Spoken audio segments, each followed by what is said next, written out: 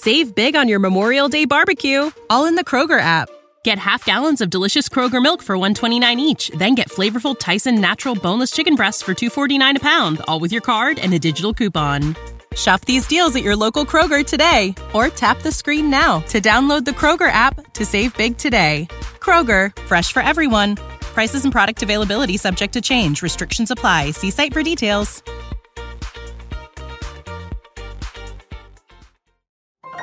This is a podcast from Minute Media. Dustin Johnson went out early at St. Andrews and enjoyed a walk in the rain, posting a 5 under to catapult himself atop the leaderboard. There's plenty of golf left to play, and advantageous scoring conditions present the opportunity for multiple players to best this mark. But no matter how low someone else goes, Johnson will enter the weekend with a realistic chance to win his third major, to leave only the PGA Championship left to complete the slam. Looking into a crystal ball as cloudy as the North Sea means we don't know what will happen over the final 2 days. Yet it's not too early to identify a very real possibility that will bask in a storyline never before explored in the history of the great game. Of the names to bolt for LIV, Johnson's is perhaps the boldest when one considers his capacity to compete for the most meaningful championships. His departure was no surprise, and the level of his earnest zeal for golf remains an open question. Yet there's no debating his aptitude and competitiveness under the brightest lights. The exodus has generated strong opinions and created battle lines as fans choose sides in this slow rolling schism. For the first time, though, these two sides can move their disagreements away from words and towards the avatars of their vision of the future. Johnson, along with Abraham Ancer, Lee Westwood, Ian Poulter, Bryson DeChambeau, and Sergio Garcia, are in contention with scores of PGA loyalists. So too is Minister of Propaganda Taylor Gooch. Jordan Spieth and Rory McIlroy, perhaps the two strongest and most impactful voices defending the status quo, lurk mere shots behind the lead. Scotty Scheffler, Young, and Sahith Theegala, making up the next generation of the tour, also have aspirations. Conditions are right for honest-to-goodness, settled on the field dramatics. LIV players going shot for shot with PGA pros down the stretch on Sunday promises tremendous theater and a deeper, more emotional element than has ever been interjected. This is the silver lining of the dark clouds hanging over both the courses and the marketplace of ideas. Things will get more intense, more fun, more tribal. Leave it to the Open to find new tricks up its sleeve in this, its 150th showcase. NBC's presentation of last month's U.S. Open was aggravating and did not go unnoticed, as golf fans everywhere went to and past their breaking point with the ubiquitous commercial breaks and disinterest in showing shots out on the course. We bring that up not to relitigate the past, but to provide the framework for expectations headed into the Open Championship. They were low, yet in the deepest, most hopeful parts, there flourished optimism that the many complaints, or simply having less inventory to rip through, would present a more palatable experience. With that background, it is my distinct honor to report that the broadcast so far has been much, much better. Perhaps the early risers who had the energy to wake with the dawn and check out morning action from St. Andrews had a different journey, but the later coverage on USA Network has been downright competent and capable of keeping up with the action. We are getting a thorough understanding of the big picture while still seeing each and every drive, approach, and putt from the marquee players. The pacing is on point, perhaps not as fast and furious as any given weekend on the season calendar, yet appropriately reverent without becoming overwrought. Vignettes have been tidy and additive. Trips to the desk in lieu of competition are few and far between, without losing the type of color and character that must be showcased when the sport comes to its most hallowed ground. NBC's graphics are crisp and omnipresent, mirroring the regal nature of the tournament. It feels necessary to point all of this out in the interest of fairness. It also feels necessary to note that there are 2 days remaining, and any reverse to the established mean will be both noted and not appreciated. In an ideal world, both majors would have been painted on screen like this. One of two is better than 0 of 2. Welcome to the Kyle Koster Show, presented by The Big Lead.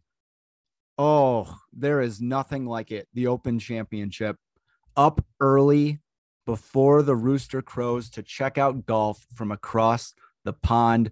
This is my favorite tournament of the year. This is my favorite venue in all of golf, despite what some may say that it doesn't look good on TV.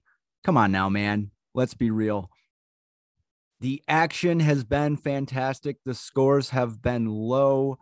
The fairways have been a brownish mustard color, and 20 under remains in play. As I come to you right now, Cam Smith is atop the leaderboard, playing well in yet another major, rolling in every putt. Cameron Young from the mean streets of Briarcliff Manor in Westchester County, New York, is a shot behind. Dustin Johnson of Live fame sits at 9 under. Scotty Scheffler, Tyrell Hatton at 8 under. Taylor Gooch, Adam Scott, Patrick Cantlay, Sahith Theegala, and Rory McIlroy are all 4 shots behind the lead at 7 under.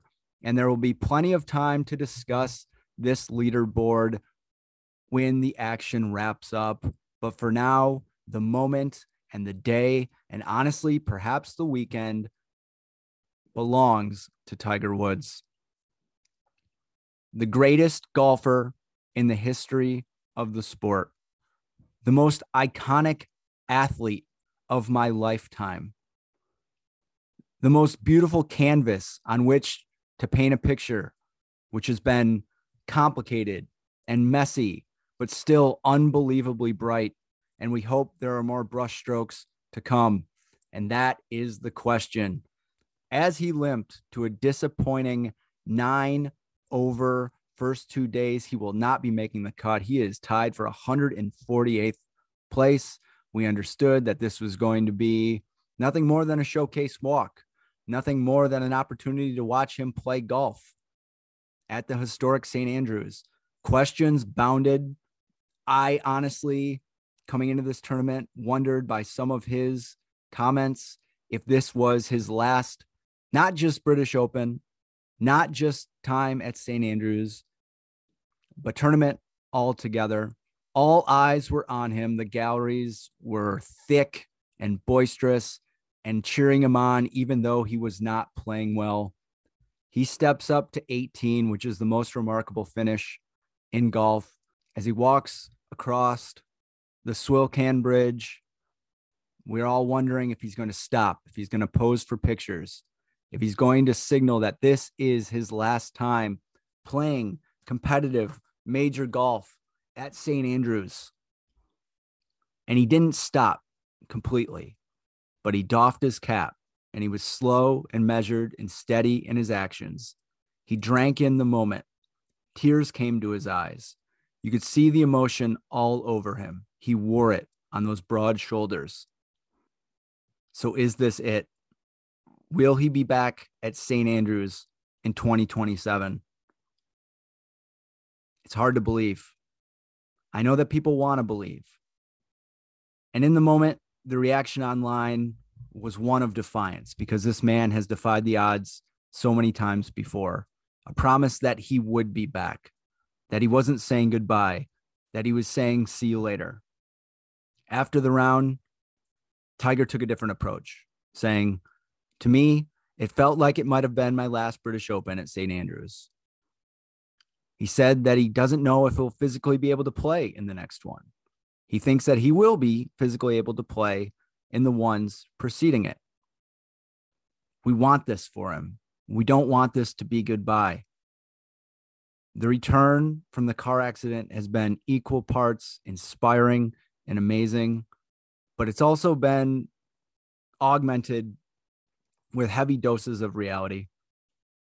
A magical Friday at the Masters gave way to breaking apart down the stretch. He made the cut at the US Open, but again, tired, could not string together the type of golf you need to string together in order to be a factor in one of these things. And maybe it doesn't matter. Maybe Tiger Woods doesn't need to compete. Hell, We see the value of having him out there. We want him out there. We need him out there. The PGA Tour now more than ever needs him as its figurehead. They need him to be an active defender of tradition and the status quo, and a reminder of what is possible at the highest levels and against the best competition. He wants to catch Jack. It seems unlikely that he'll do that. So maybe it's time to move the expectations of Tiger winning or Tiger competing in a major to Tiger wanting to be out there. And it sucks. It sucks to say. It sucks to even interject some dark clouds into the silver lining of him being able to complete and compete at the place he most wants to. But it has to be said. You have to wonder how someone with this competitive spirit, unmatched across any of the sports, singularly focused on being the man, singularly focused on greatness, always demanding more, striving for perfection, overcoming adversity, some of his own making, some externally, to always rise and meet the moment. What happens when, in the quiet reflection that you know that he does, he realizes that he can no longer rise to meet that moment? Does he decide to bless us with other moments, more artistic moments, more shows of emotion, more walks of joy, just happy to be out there? Or does he decide that he doesn't want to do this anymore? You're not going to see a lot of people out there floating the idea of Tiger walking away completely in the near term. And his comments don't seem to suggest that that is what he wants to do right now. I would suggest there's a long off season ahead. He's not going to play until next April in Augusta, Georgia. A lot can happen between now and then. A lot of it good. That would mean getting healthy, getting his game back on point. A lot of it bad, stemming from the injuries, the age, and perhaps the realization that the game has passed him by, as it was always going to pass him by, even if he remained in peak physical condition. I don't know what the proper approach is, and I don't want to rain on people's optimistic parade. It's not really who I am. I don't get joy out of it. And I also don't want to be the hot taker out here who is telling Tiger he can't do something, even though he's heard it all his life, even though it hasn't deterred him. Just doesn't feel right. But when the time comes for Tiger to walk away, the first person to know when it's right will be Tiger Woods. Will he hang on and give us a few embers and sparks as he fades into the sunset? Or will he ride off on that high horse, not stopping to take pictures, but simply doffing his cap, saying, I'll move heaven and earth to be here again, but heaven and earth may prevent me from ever coming back. When you need mealtime inspiration, it's worth shopping Kroger, where you'll find over 30,000 mouth-watering choices that excite your inner foodie. And no matter what tasty choice you make, you'll enjoy our everyday low prices, plus extra ways to save, like digital coupons worth over $600 each week. You can also save up to $1 off per gallon at the pump with fuel points. More savings and more inspiring flavors make shopping Kroger worth it every time. Kroger, fresh for everyone. Fuel restrictions apply.